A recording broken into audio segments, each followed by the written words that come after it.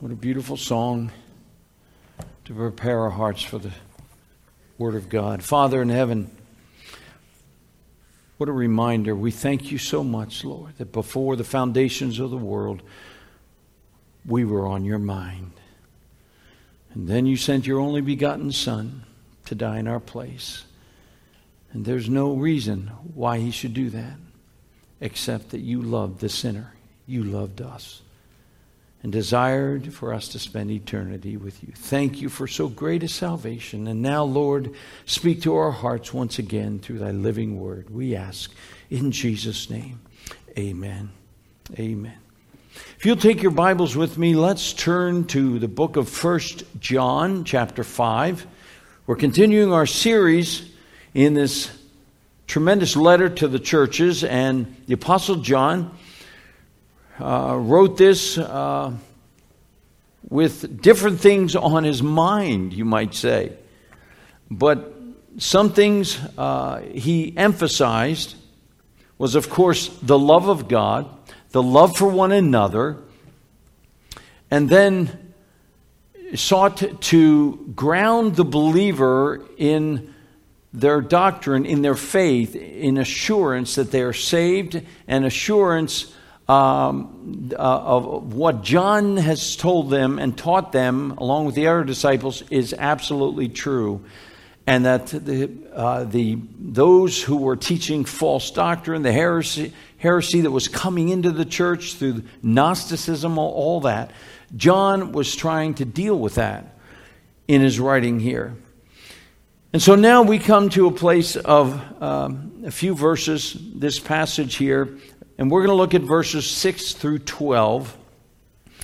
And as we begin here, John is now going to draw upon some legal concepts that concern testimony or witness. Okay? And I want you to understand that this text here concerns the truthfulness of the testimony that the church had received about Jesus Christ. Now, where have we found any news about Jesus and who he is? Right here. God's confirmed word. But John, at this point, as you read, you'll see it. John is actually going to, as it were, I don't know how many of you have been to court, had to sit on a jury. Let that be the jury stand right there. Okay? I'm sorry, jury stand, the witness stand. Jury, you and I are the jury, okay? So I want you, we're all the jury when we go into this spiritual courtroom that John is setting up, okay? And there, we as the jury are going to decide whether the person who is going to sit in that witness chair is telling the truth or telling a lie. And here, who do you think takes that witness stand? God himself. God himself is called forward by John. Now, when you are if you are trying to tell the truth and you're trying to present your case, okay, God is called forth. And God is, through John, is presenting his case concerning what he said, what God the Father has said about Jesus Christ. That God basically said, this is my son.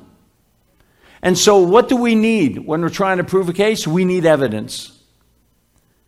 You know, Exhibit A, Exhibit B, and we bring that forward. Or witnesses, live witnesses, to say, I was there. I saw it. I experienced it. So here we're going to see that John is basically saying God on the witness stand is going to bring in exhibits. His exhibits as evidence of who Jesus is. Look with me here now at verses 6 through 8. Let's read it together. 6 through 8, follow along. John writes, "This is the one," this is Jesus Christ, "who came by water and blood, Jesus Christ. Not with the water only, but with the water and with the blood. And it is the Spirit who bears witness, because the Spirit is the truth." Verse 8, "For there are three that bear witness, the Spirit and the water and the blood. And the three are in agreement."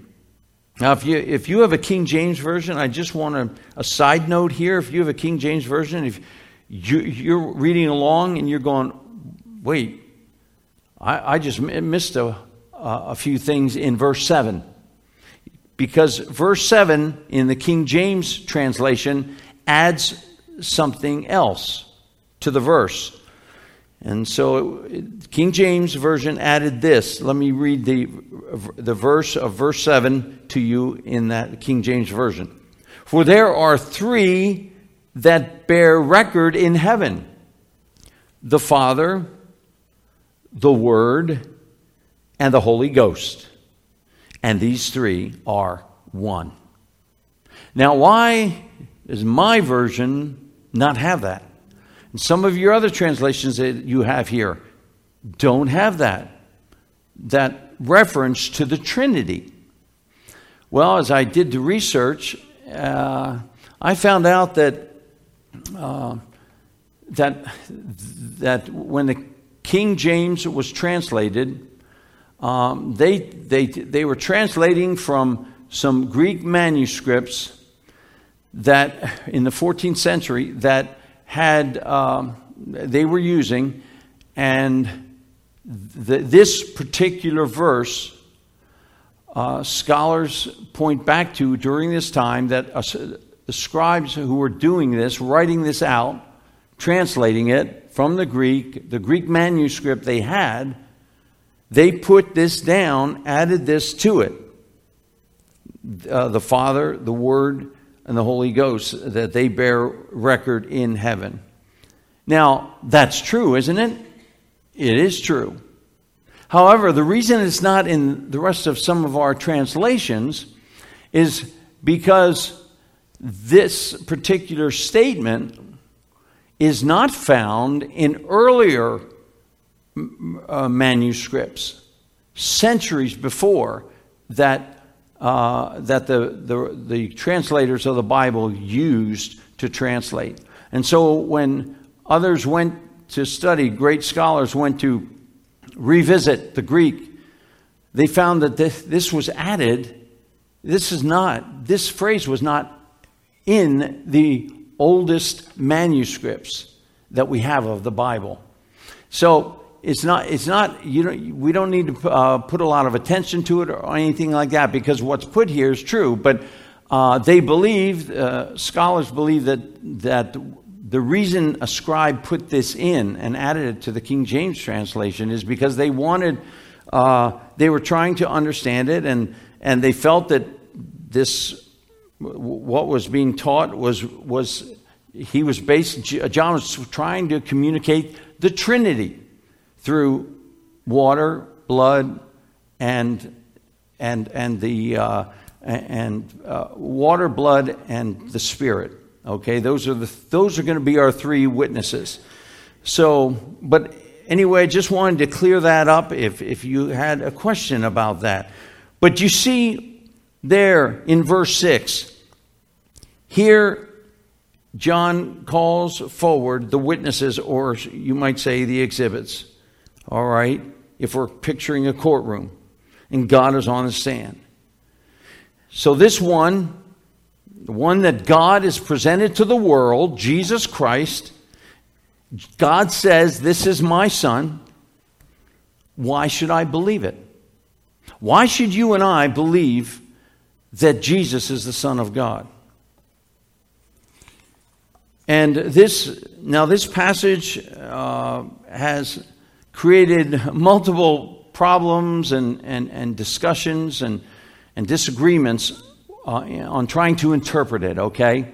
So I'm going to share what I believe, which I see it as and accept as understanding it, is in agreement with many other teachers like John Walvoord and Ryrie and so many others. But I'm going to share that with you here. So here are the threefold witnesses: the Spirit, water, and blood. Now, what do they mean when you read that? What is John saying when he calls forth these? These are witnesses. Okay. Now remember, John is writing to many of the Jews who were saved, but they were still, many of them, living under the Jewish law. And we look back in Deuteronomy, we see that God, when someone had an accusation or was in court and trying to accuse somebody of something, they had to have 2 or 3 witnesses. Quickly, turn to Deuteronomy 17. Let's go there. Deuteronomy 17. So see, this is the background then as to why John is presenting 3 witnesses. And actually, God is presenting them. Deuteronomy 17, verse 6.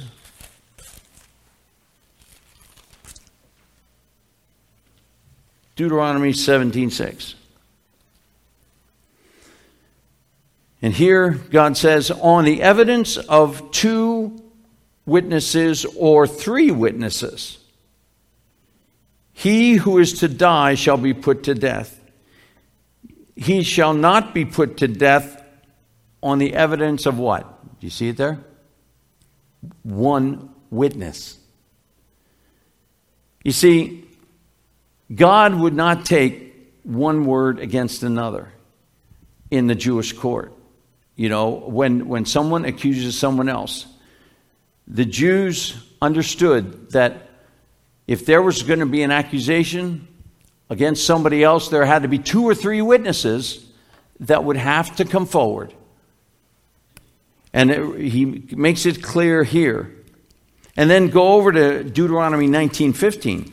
Just slip over to chapter 19. Look at verse 15.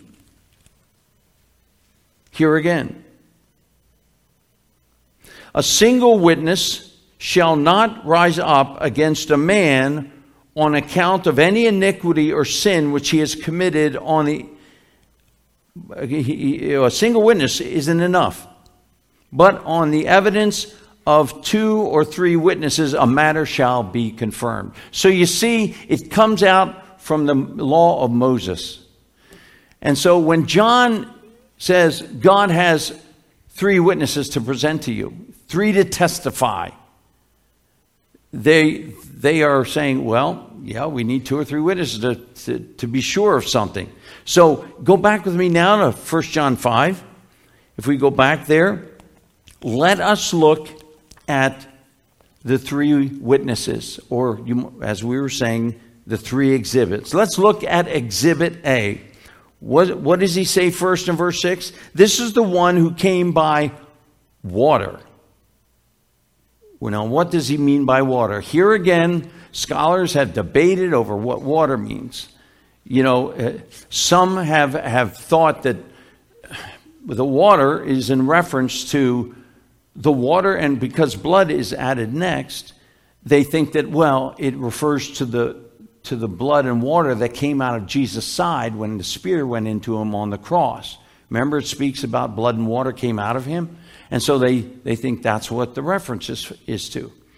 But most of the Bible scholars that are true to the Word and really trying to compare Scripture with Scripture, it is understood that, and this is what I believe, that the water is a reference or witness through Jesus' baptism in the water Jordan. Turn with me to Matthew chapter 3.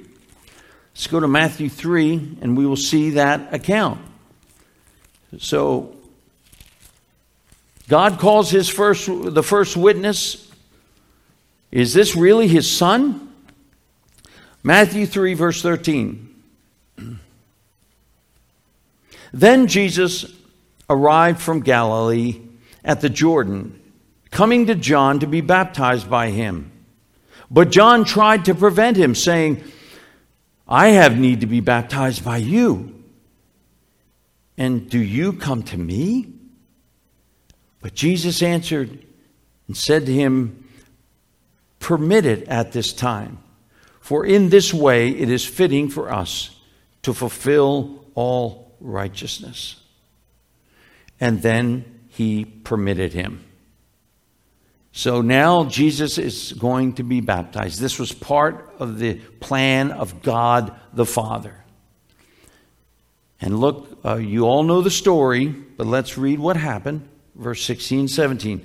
And after being baptized, Jesus went up immediately from the water, and behold, the heavens were opened, and he saw the Spirit of God descending as a dove. This is John seeing it. Descending on a dove and coming upon him. And behold, a voice out of the heavens saying, this is my beloved Son, in whom I am well pleased. Now I want you to understand and picture it. John had thousands of followers. He had built up so many people where, hey, let's go see this John in the wilderness. He was the Billy Graham for 18 months in Israel. And so he's out there and everybody's coming to be baptized and repent or just to listen. And so there are thousands there when Jesus is baptized. So not only, it wasn't like Jesus and John were over, in part of the Jordan where it was secret, nobody was there. No, God the Father wanted to make sure that this was a public declaration of who his Son was, the evidence. And so the evidence was seen and heard by everyone there, the thousands that were watching and listening. As they saw Jesus baptized, I don't know what it looked like, but it looked like as a dove, the heavens opened, and as a dove, the Holy Spirit came down and rested upon Jesus. And then it was at that moment everybody heard this voice. This is my beloved Son in whom I am well pleased. And so here we have eyewitnesses and those who saw it and heard it. And so God is saying, you want the first bit of evidence of that to prove who my Son is, that is my Son, my eternal Son? I proved it that day through water, through the baptism of water. So there's Exhibit A. All right? So let's turn back to 1 John 5, verse 6 again. What's the next bit of evidence? Called forward. This is the one who came by water and blood, Jesus Christ. But not with water only, but with the water and with the blood. Water and with the blood. Okay, so we're seeing, again, this can be confusing if you're just reading it. But here again, John is saying these two go together. These Exhibit A and Exhibit B. Now, what does the blood mean? Okay, again, it has been debated, but I believe that this is a reference to the blood of Calvary, the blood on the cross, the testimony on the cross when Jesus gave his life on the cross. So where is it?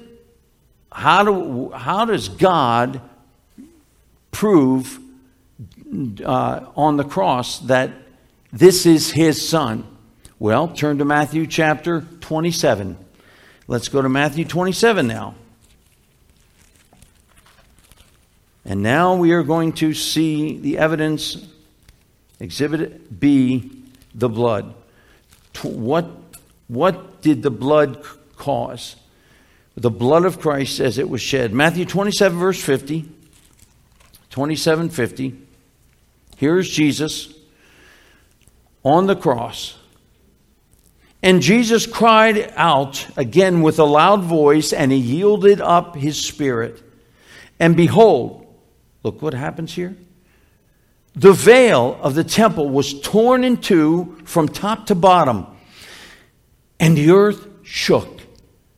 The rocks were split, and the tombs were opened, and many bodies of the saints who had fallen asleep were raised. And coming out of the tombs, after his resurrection, they entered the holy city and what? Appeared to many. Appeared to many. Here was the evidence. God was sending the signs as Jesus breathed his last breath and gave up the Spirit.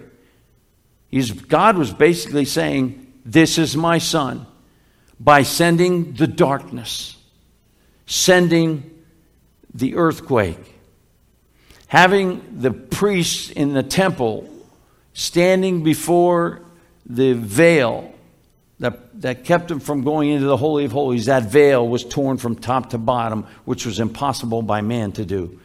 And so all these things were supernatural. This is supernatural evidence that God performed through the blood of Christ when the blood was shed on Calvary. And so we have it here. And we need to present these to people as we present the gospel, and they want to, well, how do you know Jesus is the Son of God?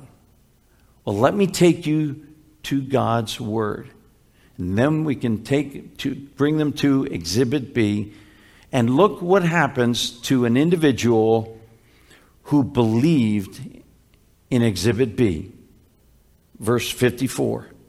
Now the centurion and those who were with him, keeping guard over Jesus, when they saw the earthquake and the things that were happening, became very frightened and said, truly, this was the Son of God. His statement of faith. There it was that God suddenly got a hold of this centurion soldier, and he saw all that was happening, and suddenly he took that evidence and said, this has to be the Son of God. I believe this is the Son of God. And he was born again, saved right there on the spot. How beautiful that is. The blood is evidence at the cross that Jesus is the Son of God. But then God calls a third witness forward. And if you'll turn back to 1 John 5:6. Okay, actually we're moving on to 7 now. Verse 7, he goes on, and John writes, and it is the Spirit who bears witness. Here's Exhibit C. Who bears witness, because the Spirit is the truth. For there are three that bear witness. And he reaffirms it, John reaffirms it. The Spirit and the water and the blood, and the three are what? All in agreement. In other words, one verifies the other. They all come to agreement that this man that was crucified, this man that everybody's talking about, and his message is going forth, you have to believe on him and believe he's the Son of God. The evidence, they're all in agreement that this man is truly the Son of God. And God made the world aware in physical way that this is my Son. Through the baptism, through the cross, and now the last one, through the Spirit. And of course, who is the Spirit? We consider this to be the Spirit of God, the Holy Spirit. The third witness, the Holy Spirit. And John is probably, that's what he's referring to here, the Holy Spirit, because when he mentions, he says, because the Spirit is truth. Do you recall, because of time, we're not going to have to be able to turn to some of these verses, but John 15:26, if you're writing notes. John 15:26, Jesus said, but when the Helper comes, he's talking about his crucifixion, he's going to leave them. But he says, but when the Helper comes, whom I send to you from the Father, the Spirit of truth, there it is, who proceeds from the Father, he will what? Bear witness of me.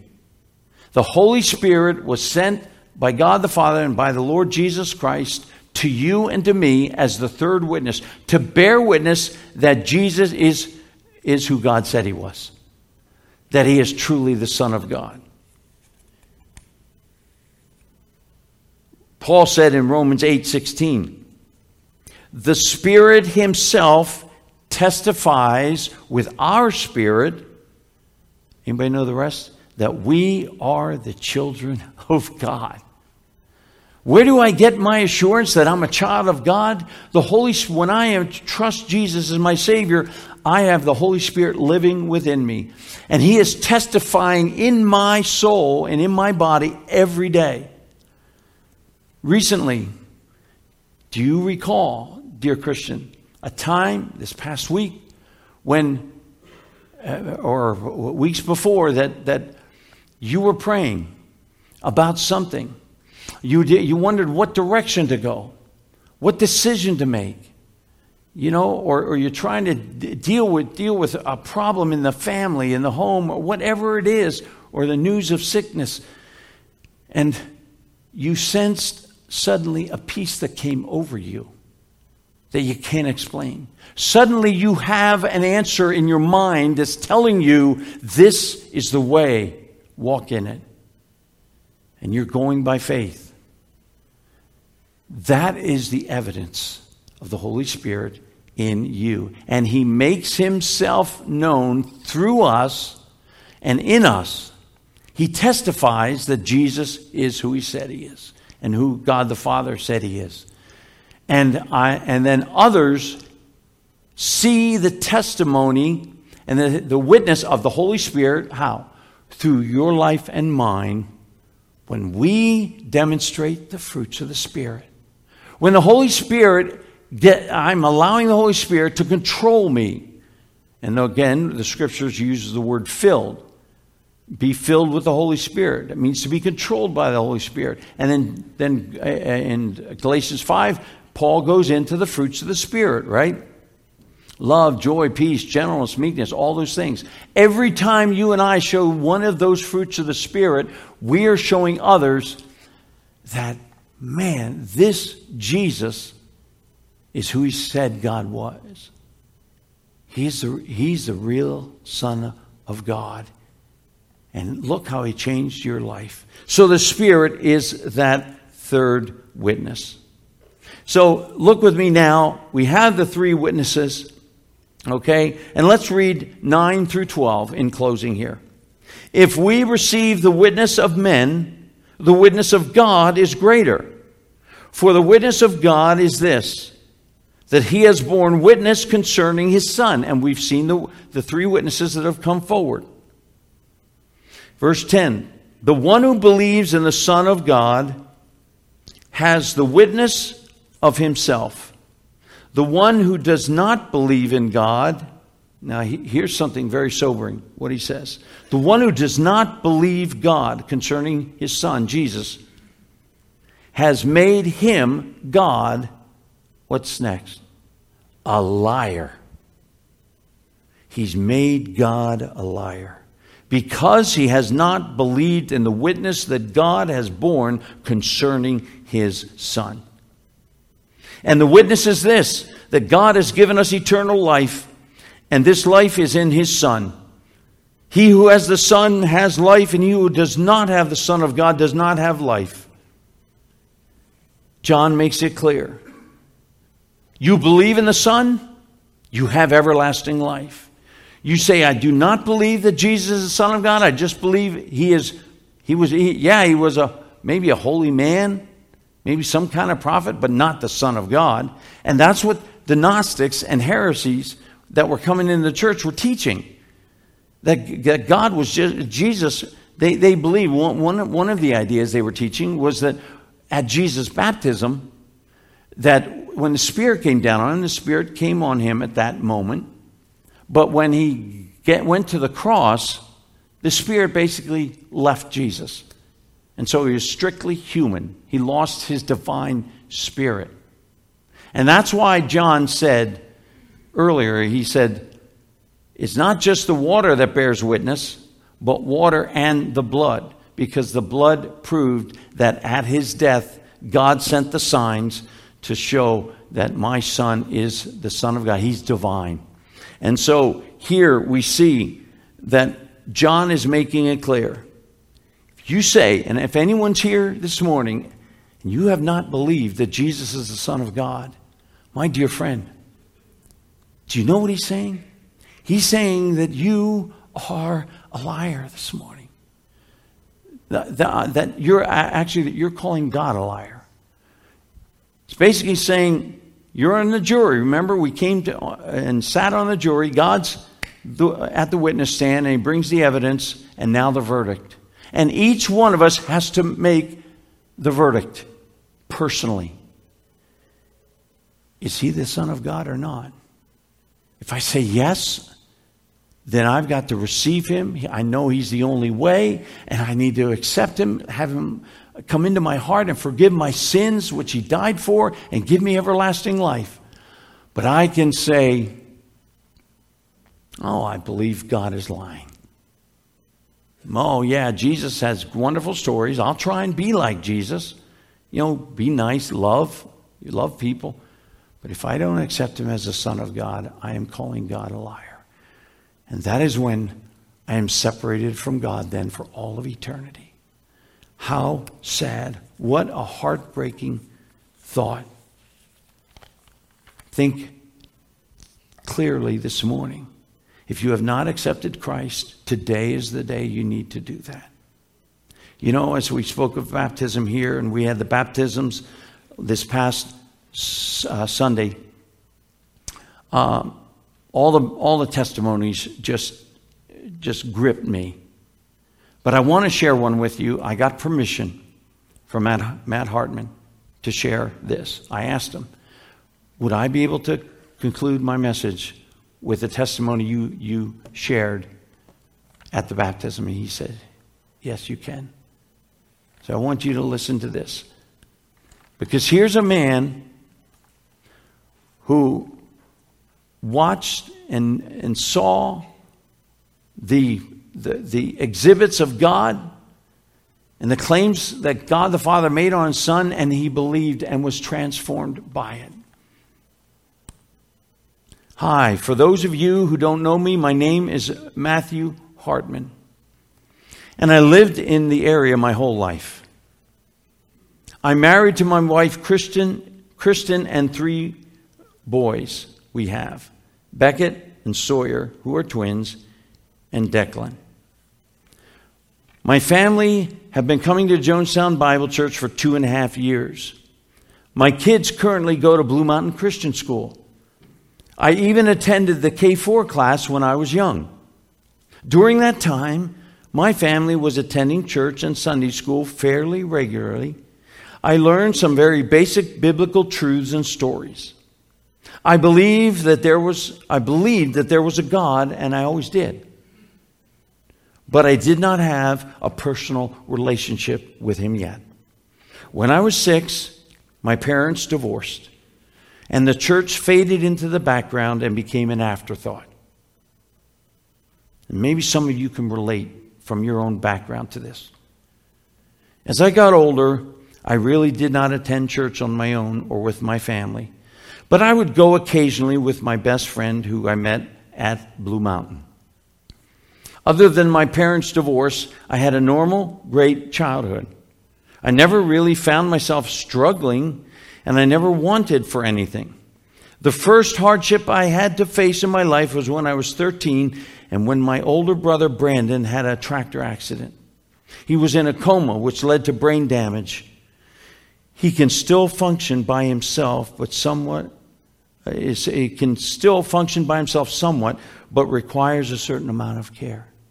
When I was a kid, my older brother was my role model. I looked up to him in many ways. At this time, I started having more conversations with God. I started off angry. But as time went on, my anger subsided and I found myself praying to God more. Maybe you're in the anger stage right now over something that happened in your life. You're angry with God. He goes on, I still didn't recognize my need for a relationship with Him.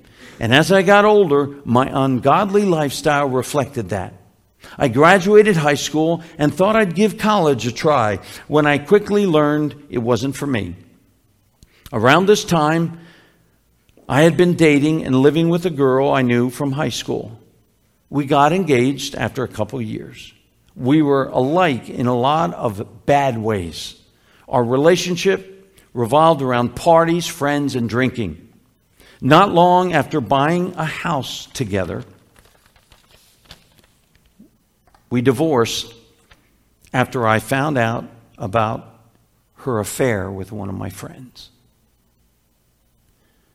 I was left feeling betrayed, depressed, alone. I dated quite a bit and soon came to the conclusion that my choices were leading me down the wrong path. I got my drinking under control and was looking for a healthier relationship, realizing that if I wanted to do better, I had to do better. I had to be better. I was on the verge of giving up, but God answered my prayers and I met my wife, Kristen, online. One of the things that we like to do is hang out in the kitchen when the day is done and just talk and listen to music. Our talk often led to God and spiritual things. And we almost liked debates rather than talk. The talk started off with differing opinions. I believe that if a person was good enough, they could get into heaven. Kristen told me that without Christ, no one can be saved. Over time, my heart softened and my understanding began to change. I agreed to go to church with Kristen, and we were trying a couple of different churches in the area at this time, but none seemed a good fit. The twins started attending Blue Mountain Christian School, just like I had done, and we decided to try Jonestown Bible Church. We instantly felt at home and loved the preaching of the gospel from Pastor Larry. Things that me and Kristen had talked about started to make even more sense to me. I had a hunger to spend more time in the Word of God and began forming my own relationship with Jesus. At the end of one of his sermons, almost always, Pastor Larry puts out a call for people to repent and come to Jesus. Although I didn't go up, I sat in the pew and I prayed with him. For now I understood my need for a Savior. I'm so thankful for God's mercy and grace in my life. I'm so thankful that God gave me Kristen, the light of my life, who led me to Christ, the light of the world. And I'm getting baptized today to show the great work God has done in my life, and I'm committed to walking with Christ. Thank you, Matthew. Is he the Son of God to you? Or will you walk out of here the same way you came in? I'm going to make my own way to heaven. I have my own ideas. God has presented evidence that this is his Son. And all the evidence is found here and then in the living Spirit of Christ that indwells the believer. And this morning, I offer to you that chance to come and accept him by faith.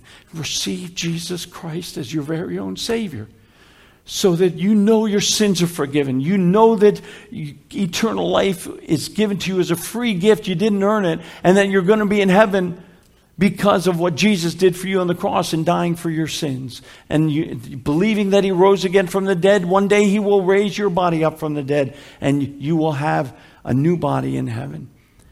But that hope, that joy of the future can only be yours if you say like the centurion, I believe this man is the Son of God. Let's bow in prayer. As we bow this morning before the Lord, dear Christian, first of all, I pray that your heart would be encouraged and assured by these witnesses that were presented to you today, that God presented on the witness stand. And that you would reassure your faith, stand firm in his word, and not let the world or other teachings that are contrary to God's word sway you. Hold fast to the word, because you are the child of God forever. No one can pluck you out of his hand. But if you're here this morning and you have not accepted Christ, but now you realize you must do it, would you pray with me now? I'm going to pray this simple prayer. As I pray this simple prayer of faith, you can pray a different prayer. The prayer itself doesn't save you. It's what you believe in your heart. But this is a confession of the faith you now have in your heart concerning who Jesus is and that you want him to save you. If you are ready to make this decision and accept Christ as your Savior, pray with me now. Just pray quietly in your heart right where you sit. Say, dear Lord Jesus, I know I'm a sinner. And I am sorry for my sin. I believe you died on that cross for me. And you took the punishment for my sin. Come into my heart right now. And wash all my sins away. Forgive me of my sins. I receive you today as my very own Savior. Thank you for dying for me and rising from the dead, Lord Jesus. And with our heads still bowed, if you gave your heart to Christ this morning, you are now born again. You have now been saved. You've been robed in the righteousness of Jesus. Your sins have been forgiven you. Welcome to the family of God. Heavenly Father, thank you, Lord, for speaking to hearts today through the testimony of your word. And Father, I thank you, Lord, for those who believe. Father, I pray you would give strength and your grace to your children today who are going through deep waters and trials. I pray that you would strengthen them in their faith as they once again reaffirm it through these witnesses that have testified that Jesus is your Son and that the Holy Spirit lives within them. And I thank you, Lord, for any who have trusted Christ this morning. I pray you give them the assurance of their salvation, and may they begin their new walk with you in the light. And we'll thank you for what you do until Jesus returns. We pray all this in Jesus' name. Amen.